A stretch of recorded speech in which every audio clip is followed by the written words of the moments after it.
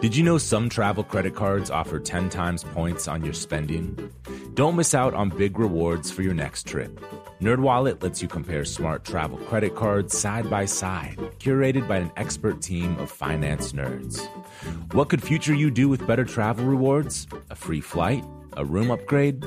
Don't wait to make smart financial decisions. Compare and find smarter credit cards, savings accounts, and more today at nerdwallet.com. Reminder, credit is subject to lender approval and terms apply. NerdWallet, finance smarter. The most innovative companies are going further with T-Mobile for Business. The PGA of America is helping lower scores and elevate fan experiences with AI coaching tools and 5G connected cameras. AAA is getting more drivers back on the road fast with location telematics. And the Las Vegas Grand Prix is powering race day operations with 5G connectivity, giving fans an experience at the speed they deserve. This is accelerating innovation with T-Mobile for Business. Take your business further at T-Mobile.com/now. Whether this is her first Mother's Day or her 40th, she deserves more. Shop tons of stunning on-trend jewelry for every budget at Diamonds Direct. Diamond fashion jewelry, beautiful birthstones, everyday pearls starting at just $200. Commemorate the real loves of her life with a gorgeous pendant featuring the birthstone of the one who made her mom. This Mother's Day, Diamonds Direct is everything you need to say thank you. Diamonds Direct, your love, our passion. Online at diamondsdirect.com.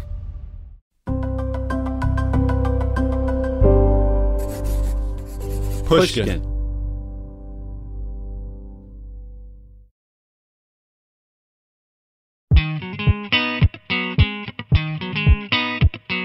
I'm Khalil Gibran Muhammad. I'm Ben Austin. We're two best friends. One black, one white. I'm a historian. And I'm a journalist. And this is Some of My Best Friends Are. Some of my best friends are, on the other side. In this show, we wrestle with the challenges and the absurdities of a deeply divided and unequal country.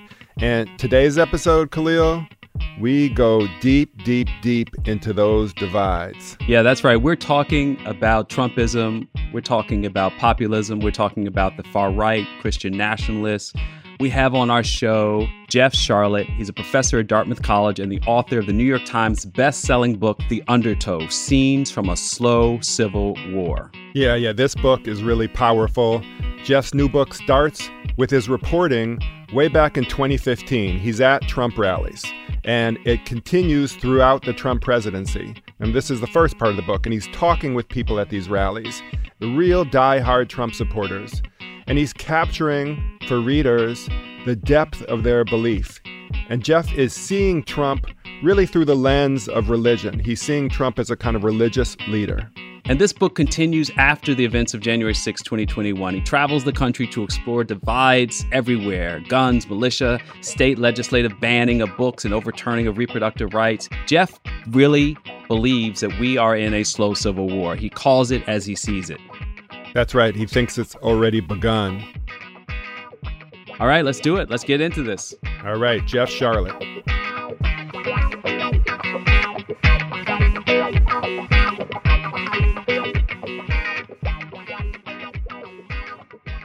Jeff, thank you for being on Some of My Best Friends Are. It's been a long time coming.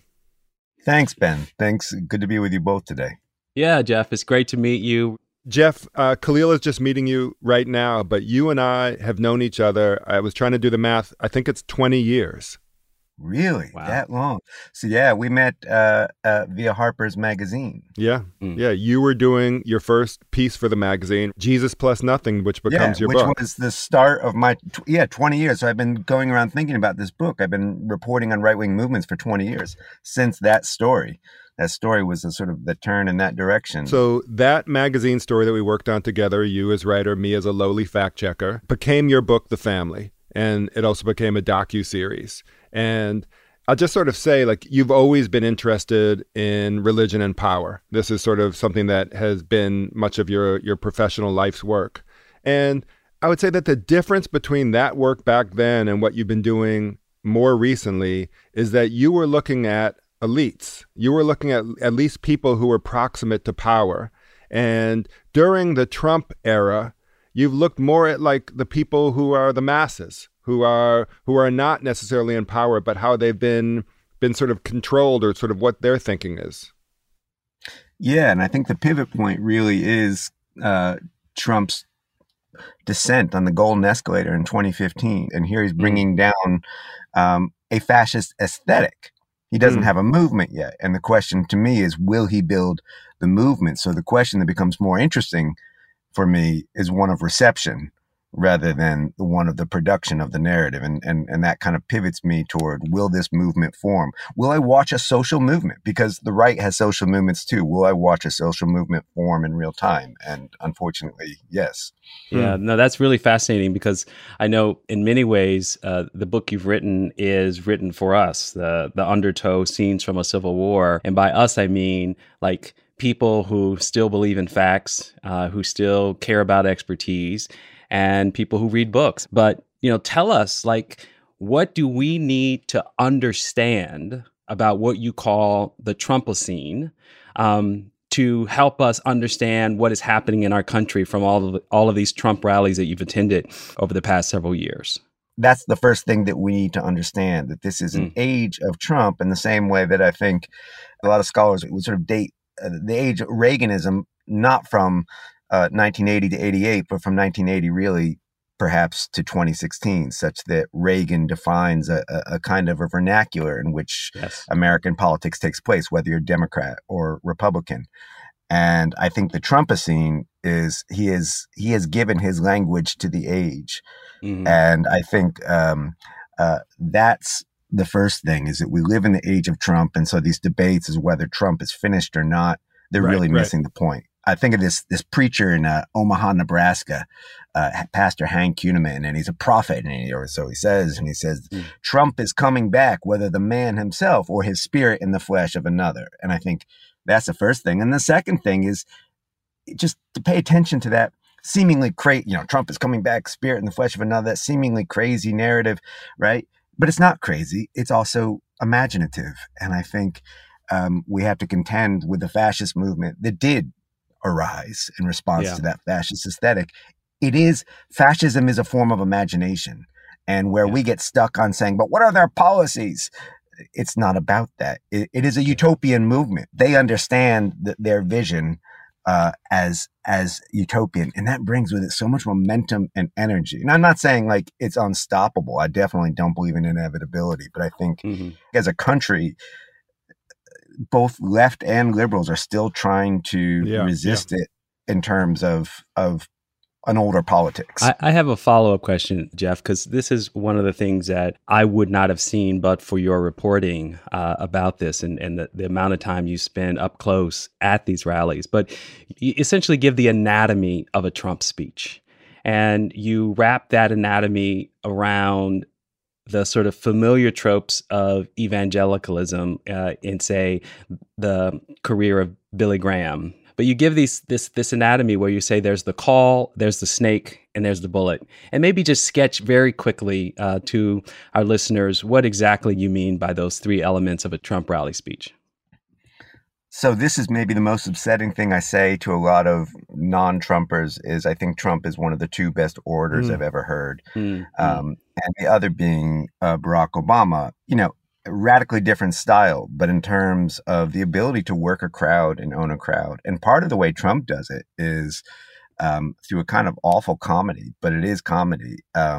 He does sketch comedy. He does voices and so on. And it so distresses me that our colleagues in the press really don't pay attention to this because they call it just theater, right? Well, there's no such thing as just theater. There's theater, and it's powerful. The Call is one. That was one he used in 2016, and he would sort of enact the calls he was going to make as president, bringing back the industrial base and how quickly the chieftains of industry would bow to his will, right? And promises so that he was making that they didn't have to have any truth to them, but just like grandiose promises. It wasn't even a promise. He was enacting it. So you saw it happen. All right. So great. The company's already back. I just heard him. I just heard the guy on the phone. Well, you didn't hear it, but he's a good performer. All right. So that's the first part of his speech. You call it the call. So Jeff, what's the snake? the snake was he would take an old song by actually a black civil rights activist and sort of perform it as this poem about a woman who picks up a snake and the snake bites her, and he would do voices. He'd do the voice of the snake and he'd do the voice of the woman. Why did you bite me?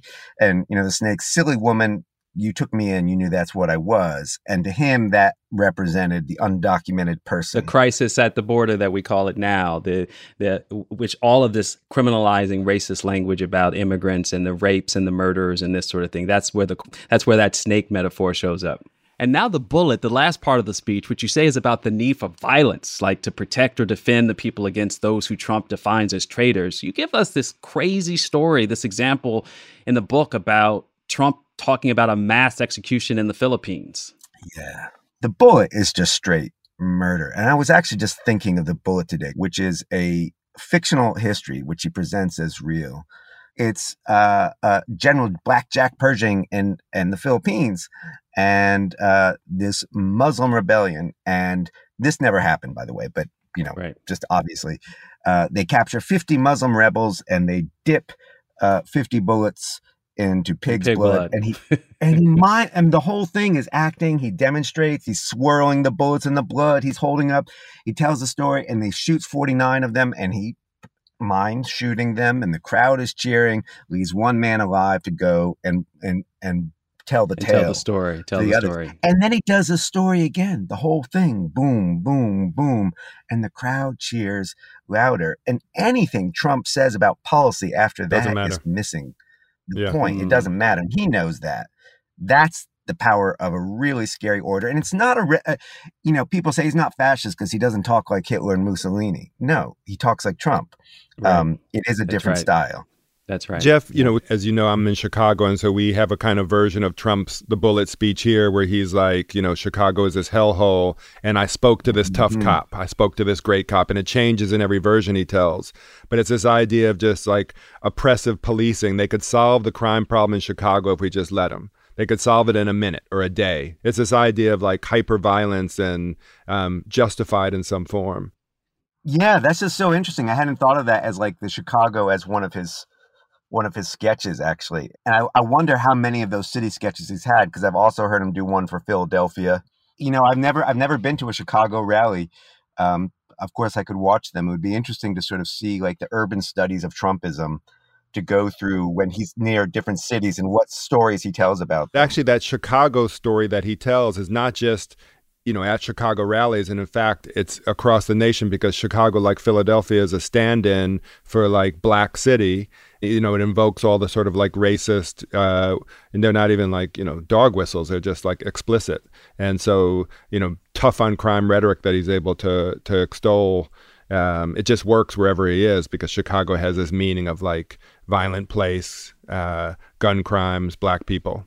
Well, let me ask you both a question. That's something I've been thinking about. Is there actually any place now in the rhetoric for the term dog whistle, or is it simply misleading us?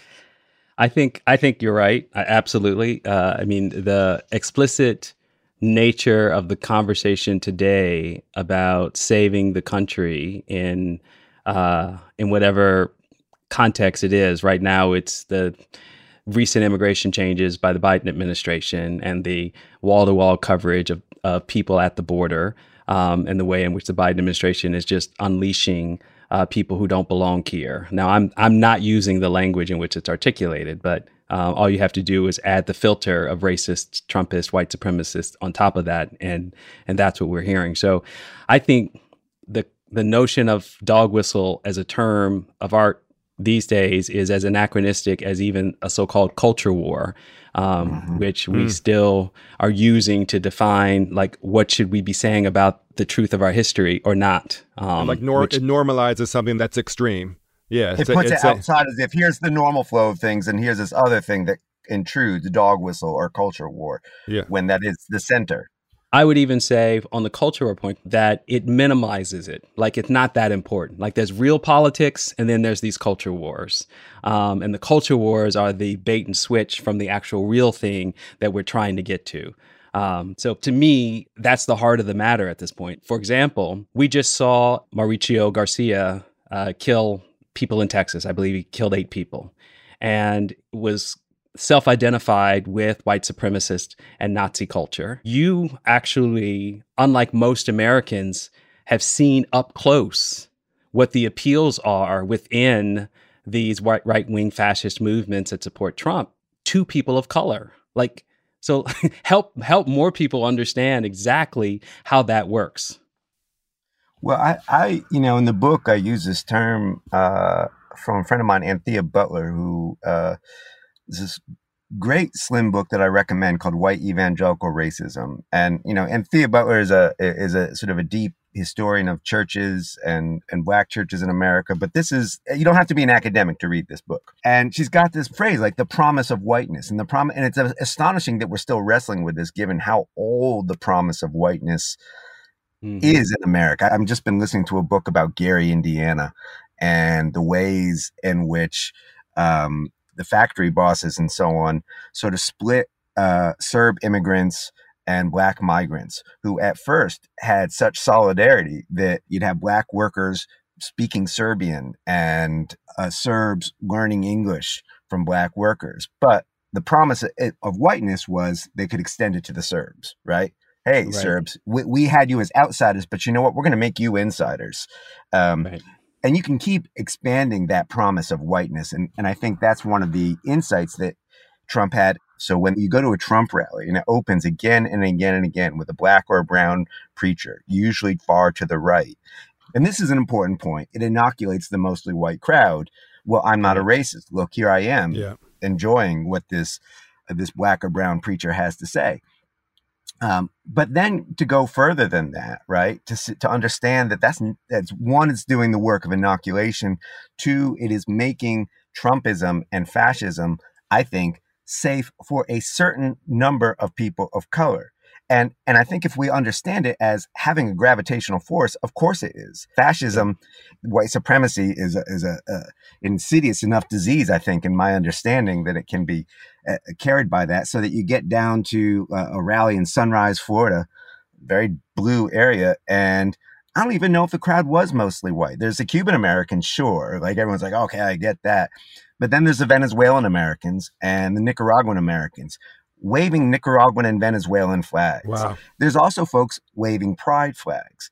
Fascism has a gravity that can pull people in. It says, I can make you part of this movement. And once you're part of this movement, and then we also like rope in the liberal lie of colorblindness, and suddenly the numbers start eroding. Jeff, because I know this is such an important and hard point to appreciate for a lot of people. I mean, they're stuck on the notion that white supremacy cannot be passed on to people of color. You have this really brilliant passage, and I'm just going to read a portion of it. You said that to a colorblind crowd, quote unquote, the implicit equation is one of themselves with the formerly enslaved. Black becomes white, white becomes the oppressed. Just as white people took the land from indigenous people and then named themselves their victims, so too has whiteness always been a means of claiming the suffering it inflicts on others as its own. And I think that goes a long way to not only telling us why this movement has appeal, why 50% more Black men voted for Trump in 2020 than voted in 2016, and why we all need to be concerned about the growing possibility that a browning of America will not save us from fascism. Yeah. And people can't see this, but Jeff is nodding along to his own words, like, yeah, pretty good. No, God, now you embarrass me. I'm like saying like, well, cool, because what you do is like, I'm like blah blah blah blah blah blah, and like you wrote it in like a few sentences there, and like it's a little bit like this is a tribute to editors, right? Like what I said was the first draft. What Khalil read was what someone like Ben or another editor. Much improved. I mean, so Trump was on CNN in this town hall, and so more people witnessed what you're describing pretty recently. And I know you must think about this a lot. You said that like people like us need to understand the symbols of Trumpism and the depth of belief in it. But as we saw on CNN, there's also like this danger of giving him a platform and everyone's seeing it. And like we can repeat the mistakes of 2015 and 2016 again. And so how do you think about that? I mean, you talk about this all the time. You've written this book. Do you sometimes wrestle with this idea that you're like, by regaling us with stories about Trump, you're also, letting him speak more. You're giving voice to it. Yeah, I mean, like, that's the platform question, right? But I'll say, I think the CNN town hall, I thought it was obscene. I mean, and that's not how you do it. That's part of the old politics. One, they want the ratings, right? But two, then they're going to answer it with the liberal response. We're going to fact check him live. Well, what is the point of fact checking? There is no point. I mean, that's not how you do it. I would hope that what I'm doing here, first of all, I don't have 3 million viewers. And I think actually that does matter. This is a book. But also, instead of sort of trying to fact check him, the more important thing is to show, I think, how he's constructing this story, what the pieces are. Not to say it's just theater, but to really pay attention to it as theater and say, what are the elements of production here? Yeah. What are the elements? We can see the myth in the making. So, Jeff, we're going to take a quick break. And when we come back, we're going to talk about your work essentially since the 2020 election and explore this idea of whether we are in a civil war right now. We'll be right back after the break.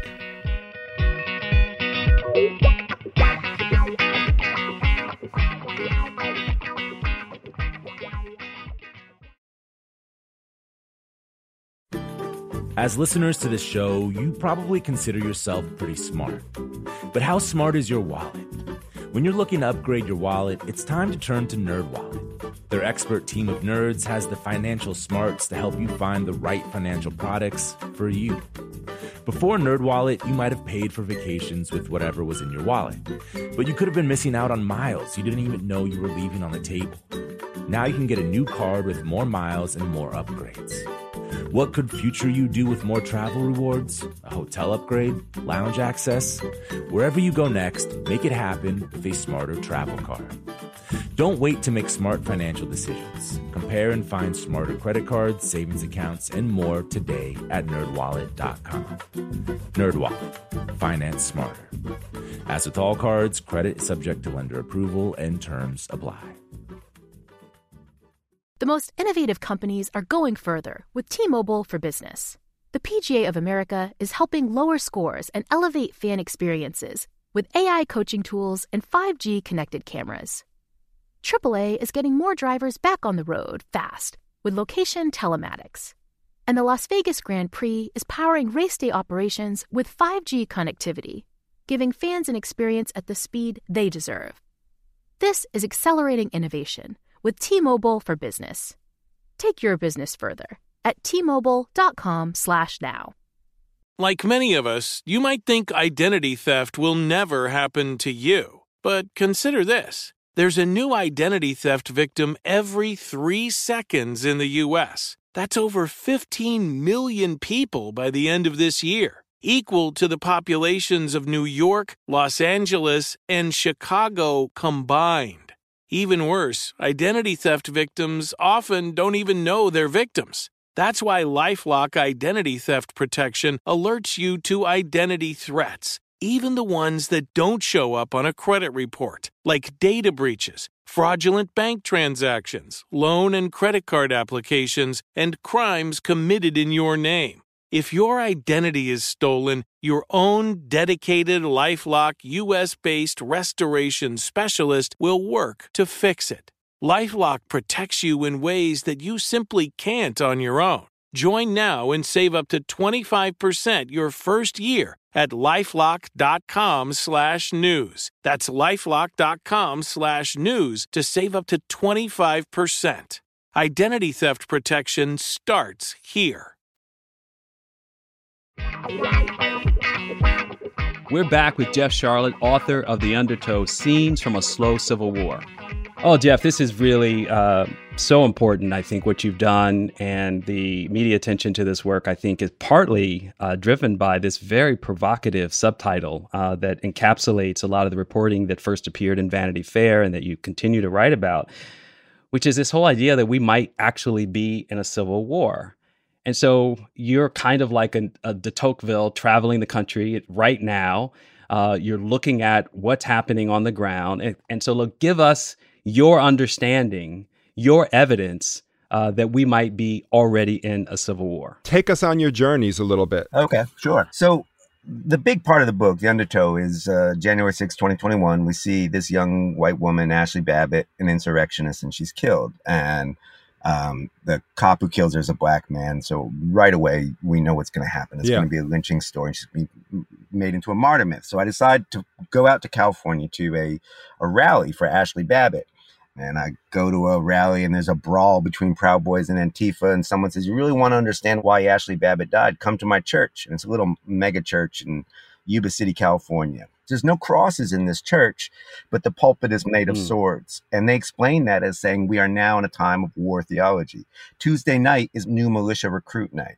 And this is a suburban church. These are just regular folks, you know, and they are armed. They are ready for, pastor talks openly with joy about the executions to come. There's people around you who have already seceded in their imagination, you know. The slow civil war that I believe is happening right now. It's not coming. People say, could there be violence? And it always stuns me. What do you mean, could there be violence? There is already violence. There is already violence, and there's always been violence, right? But there's violence on top of violence now. It is, you know, what has been a simmer is coming to perhaps a slow boil. They have already accepted the idea of civil war. When that was back in the spring of 21, when I started noticing some historians using Civil War talk. Right. And Khalil, you know, like how, in a way, slow moving, especially historians can be, right? Like they're like, let's not jump to conclusions. But so they're saying that. Well, when January 6th happened, not only was I convinced that this was possible, but I recalled that on the inauguration of Lincoln in March, it was only a month later that South Carolina fired on Fort Sumter. So the proximity of January 6th to the inauguration of Joe Biden felt eerily familiar, like these people were doing a preemptive warfare, essentially. And they essentially were. So, not hyperbole at this point. Preemptive, that's a good phrase. There's a way in which I think so much of the arming up, and that was, then I started going to more churches, and every church I went to, you know, you would ask civil war and people, the answer was always yes. It was just whether it's happening right now or it's coming, or whether it's something you look forward to or something you regretfully accept. I mean, you know, the fact that, like, look, if you've got more and more like the state of Florida, where you've got people who really think that the books in their schools are teaching white kids to hate themselves and, teaching what you understand as dramatic perversion. From their perspective, they're in the slow civil war too. And we're the ones waging the assault. I'm not like saying both sides, but I think, and there's casualties. Look, every pregnant person who's dying for lack of reproductive rights is a casualty. We as journalists know that, like, we hear a case here, a case there. We know there's 100 for every one of those. I think the wave of queer and trans kids suicides, not all of them, but a lot of them are casualties. These mass shootings, those are casualties. I want to push back against this a little bit to both of you, because you said, Khalil, that you don't think this is hyperbole. And I don't know, but I think about the language of civil war being alarmist language, either purposefully so. And I think about, like, what's to gain by using that language, and also what's lost by using that kind of alarmist language. And I have no doubt, I mean, in my opinion, that the drumbeat of what's been going on the extreme right has shifted the center rightward. Like, the things that we accept as okay, that even centrist Dems are like, yeah, I'm going to settle for that. Like, we're living through that right now.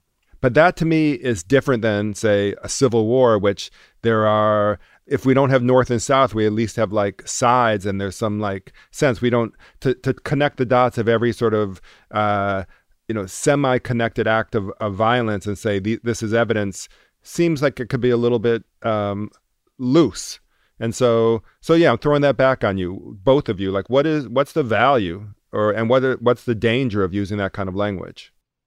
I mean, for me, as a historian in this conversation, the context of our actual civil war is the context of people who tried to work through these issues politically. An entire political party was born in the early days of dissolution, meaning the Republican Party, because the prior Whig Party couldn't work out its differences on this question of expansion over slavery.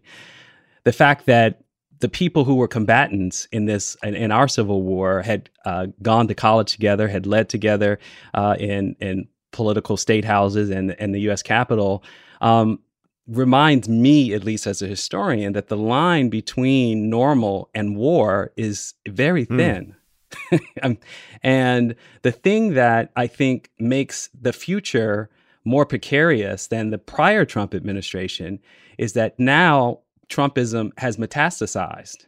And whatever governors we imagined in terms of normalcy amongst most elected officials, people like Mike Pence, who was not too far away from being the victim of a lynch mob on January 6th, like Mitch McConnell and like much of the Republican leadership, have accepted Trumpism as a political base of the Republican Party and seem to have no capacity to reverse course from that.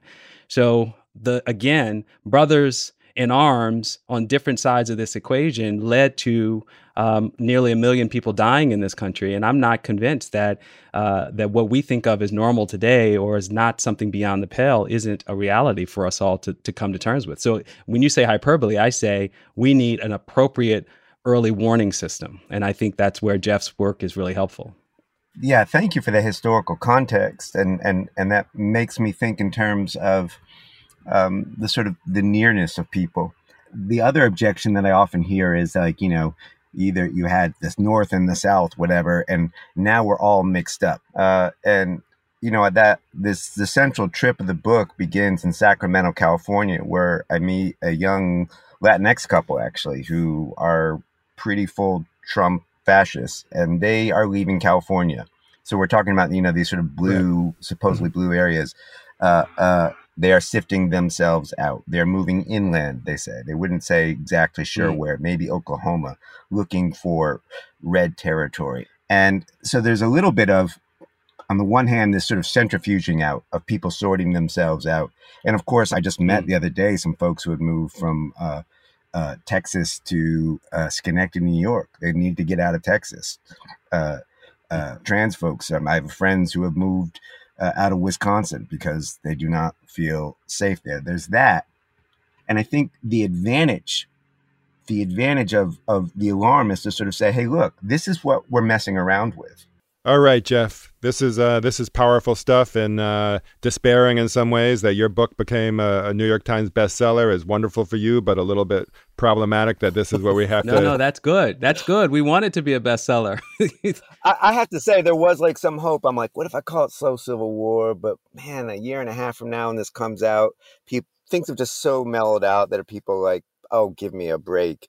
And instead, it's like, you do NPR and you're like, can I use the F word, fascism? And they're like, oh, yes, please. We better talk about that. And that's not good. Better that the book be remaindered. So when we come back from a short break, we're going to talk about the future. We'll be right back.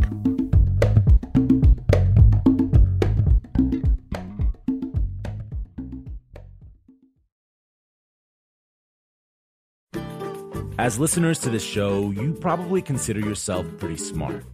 But how smart is your wallet? When you're looking to upgrade your wallet, it's time to turn to NerdWallet. Their expert team of nerds has the financial smarts to help you find the right financial products for you. Before NerdWallet, you might have paid for vacations with whatever was in your wallet. But you could have been missing out on miles you didn't even know you were leaving on the table. Now you can get a new card with more miles and more upgrades. What could future you do with more travel rewards? A hotel upgrade? Lounge access? Wherever you go next, make it happen with a smarter travel card. Don't wait to make smart financial decisions. Compare and find smarter credit cards, savings accounts, and more today at NerdWallet.com. NerdWallet. Finance smarter. As with all cards, credit is subject to lender approval and terms apply. The most innovative companies are going further with T-Mobile for Business. The PGA of America is helping lower scores and elevate fan experiences with AI coaching tools and 5G connected cameras. AAA is getting more drivers back on the road fast with location telematics. And the Las Vegas Grand Prix is powering race day operations with 5G connectivity, giving fans an experience at the speed they deserve. This is accelerating innovation with T-Mobile for Business. Take your business further at T-Mobile.com/now. Like many of us, you might think identity theft will never happen to you. But consider this. There's a new identity theft victim every 3 seconds in the U.S. That's over 15 million people by the end of this year, equal to the populations of New York, Los Angeles, and Chicago combined. Even worse, identity theft victims often don't even know they're victims. That's why LifeLock Identity Theft Protection alerts you to identity threats, even the ones that don't show up on a credit report, like data breaches, fraudulent bank transactions, loan and credit card applications, and crimes committed in your name. If your identity is stolen, your own dedicated LifeLock U.S.-based restoration specialist will work to fix it. LifeLock protects you in ways that you simply can't on your own. Join now and save up to 25% your first year at LifeLock.com/iHeart. That's LifeLock.com/iHeart to save up to 25%. Identity theft protection starts here.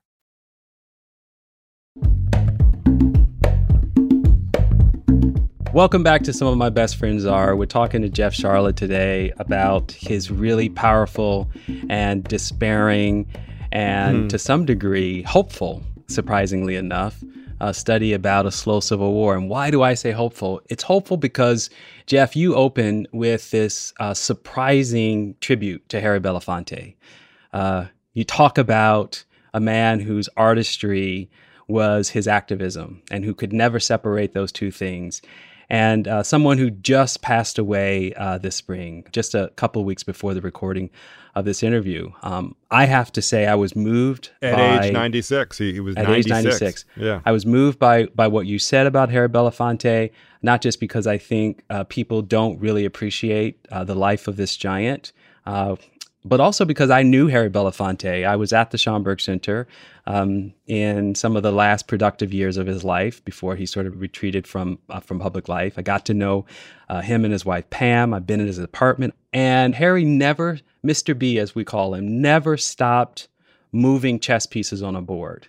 He was always thinking about where people needed to be on the battlefields of racial justice and social justice in this country. And I had just taken a job at Harvard, it's 2016, and he sits down with me in his apartment and he says, I need you to take over Sankofa, which is an organization that he started that Gina Belafonte's daughter is leaving now. It's a cultural organization committed to sort of building the cultural muscle and infrastructure of social justice warriors and of the left more generally. And while we're in the middle of this conversation, I'm like, oh shit, like I just got this job at Harvard. I can't turn Mr. B down. Like what is happening right now? And that was one of the hardest no's I ever had to give to somebody, to turn Mr. B down for an opportunity to help be part of his legacy. But oh boy, what a guy, what a person, what a human being. And tell us, like, why do you tell us about Harry Belafonte in this book? What is the message about the future you are trying to impart from someone who just left us? I wanted to start the book, which I was writing partly because I have a 14-year-old non-binary trans kid who is despairing. And I was looking for some hope, but not cheap grace.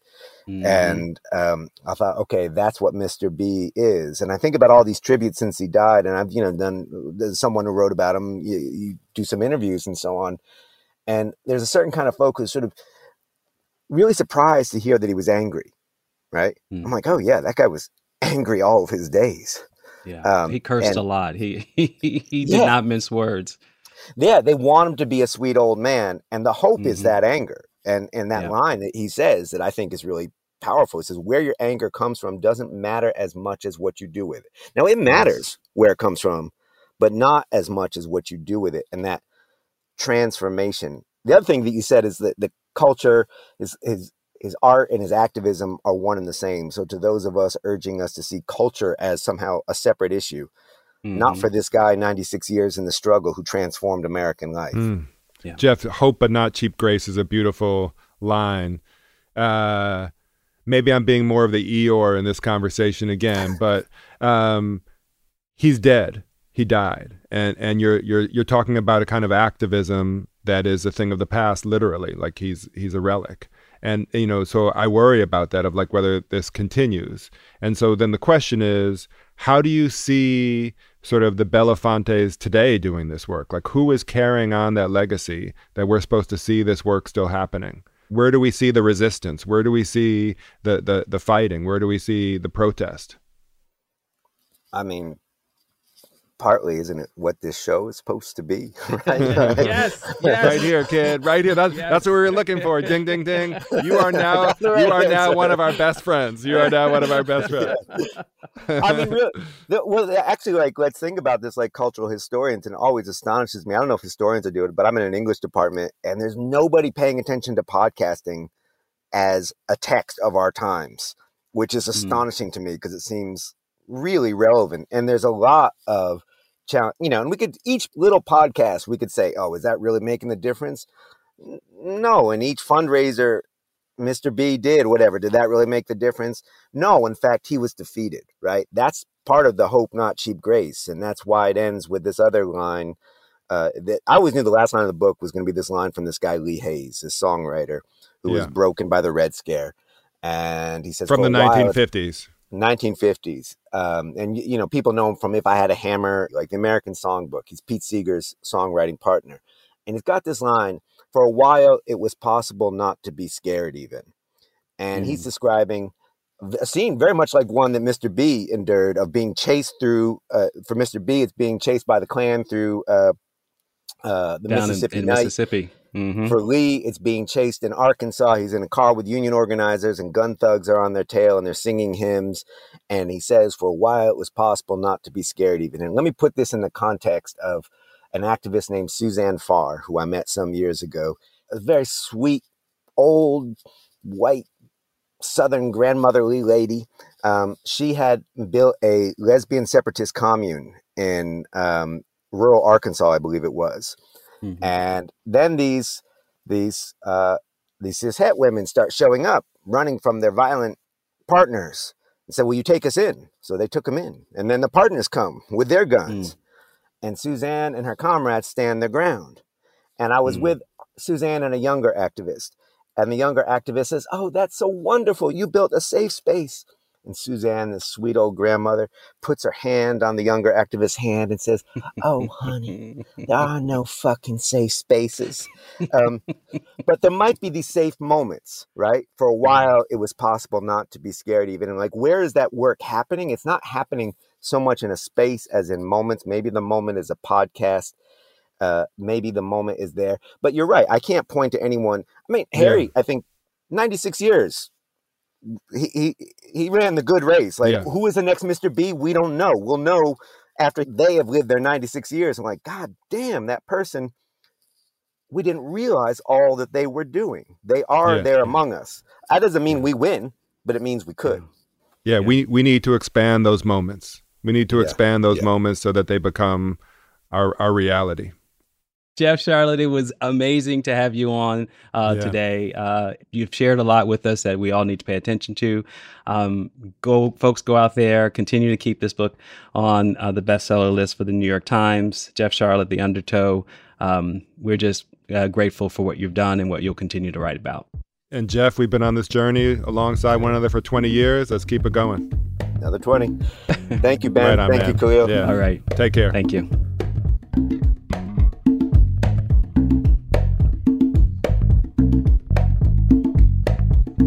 Oh, man, this was a really powerful conversation with Jeff, Ben. And I don't know. There's something that stuck out to me at the top of the conversation when Jeff described this book, The Undertow, in terms of like a social movement on the right. I mean, often we hear the words populism, but this notion that it could be a social movement, it doesn't hit our ears the same way that we often think about social movements as always being about the expansion of democracy, justice, truth, and because we're thinking about social movements on the left. You mean and that's so right. He's talking about it on the right of this rising tide that it's organized. Yeah, that's right. And the extent to which he's right makes perfect sense when we look at the grassroots mobilization down to local school boards fighting for misinformation and censorship.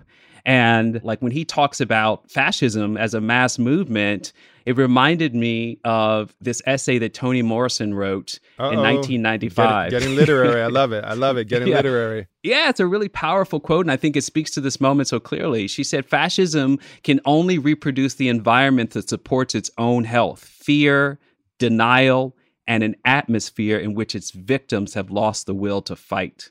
Okay, break it down. Well, I just think that what Jeff is telling us in this book is that the other side is mobilizing to fucking fight. Like, that's what they're doing.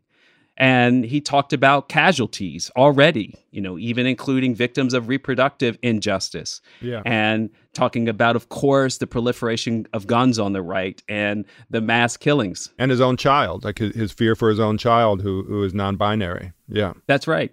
And so I think as we move forward in this moment, I think part of the challenge on the left is to meet the challenge of a social movement, which is to say that a lot more people have to be mobilized to stand up for the democracy that they claim to believe in. Yeah, that's interesting. I mean, because then it's also why to give a bigger platform to these issues is because we have to figure out how to confront them. We have to organize. We have to have a social movement that matches in some ways what's actually going on.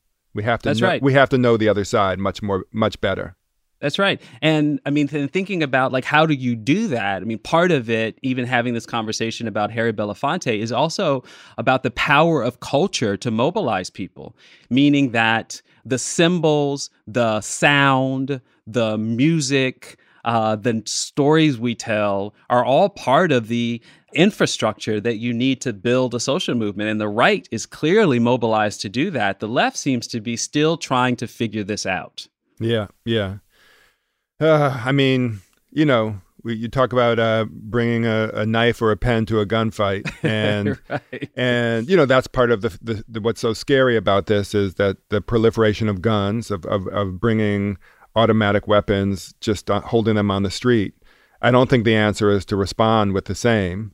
We have this disease of guns in this country, and certainly like what he is witnessing by travel the country is seeing the sort of cult, the religion of guns. I mean, there's a way we have to confront that. And what you're describing, I don't think is like, matching weapons to weapons, which is not a slow civil war, but a fast one. But there is some deeper kind of organizing and even cultural movement which has to happen. Yes, and when Toni Morrison says the victims have lost the will to fight, listen, the world is a violent place. There are 193 countries in the world. Conflict happens. There's a war in Russia and Ukraine. The Ukrainians didn't sit around and wait to have a debate when bombs started dropping and when violence occurred. And so I just think we have to be really honest about what's happening in this country. And we have to use all the tools at our disposal, including culture, including the right to self-defense, including the right to stand up for truth and justice wherever it is necessary in all the places that is required, because the other side is not playing games. I'm hearing you by any means necessary, and I just want to say I'm glad if we're not on the front lines, I'm glad we're on the second lines together. So I love you, man. Love you too.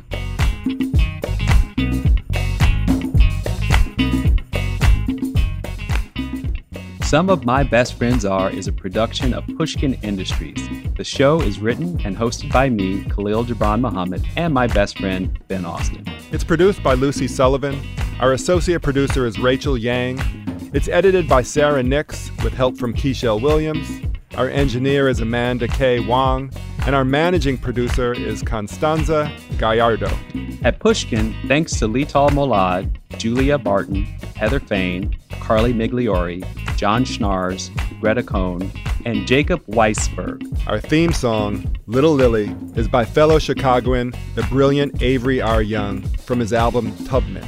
You definitely want to check out his music at his website, AveryRYoung.com. You can find Pushkin on all social platforms at Pushkin Pods, and you can sign up for our newsletter at pushkin.fm. To find more Pushkin podcasts, listen on the iHeartRadio app, Apple Podcasts, or wherever you like to listen. And if you like our show, please give us a 5-star rating and a review. And listen, even if you don't like it, give it a 5-star rating and a review.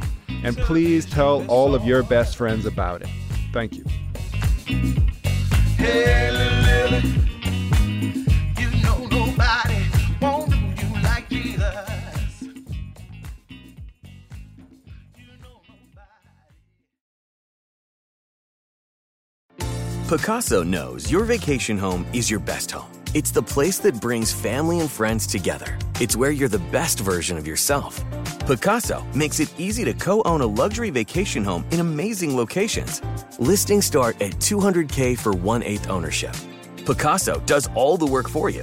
Luxury furnishings, maintenance, billing, scheduling, and more.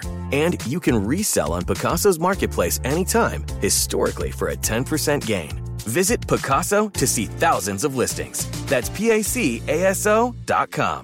Open a limited-time 11-month certificate at Kemba Financial Credit Union. At 5.25% APY, it's more than triple the national average, plus it's a safe and secure way to grow your money. Visit your local branch or kemba.org/CD for details. Offer expires May 31st, 2024. APY equals annual percentage yield. Restrictions apply. $500 minimum and $250,000 maximum deposit. Advantage status required. Comparison based on bank rate average. Federally insured by NCUA. Are you looking for the perfect move-in ready home this spring season? Now's the time to buy at Fisher Homes. For a limited time only, enjoy below-market interest rates starting at 5.375% APR, 6.139% APR. With these exclusive lower rates, you can save hundreds on a move-in ready home and start enjoying the benefits of home ownership even faster. Schedule your personal tour with one of our new home specialists at FisherHomes.com and make this spring the season you find your perfect home sweet home. Financing provided by Victory Mortgage, LLC, NMLS 461249, Equal Housing Lender.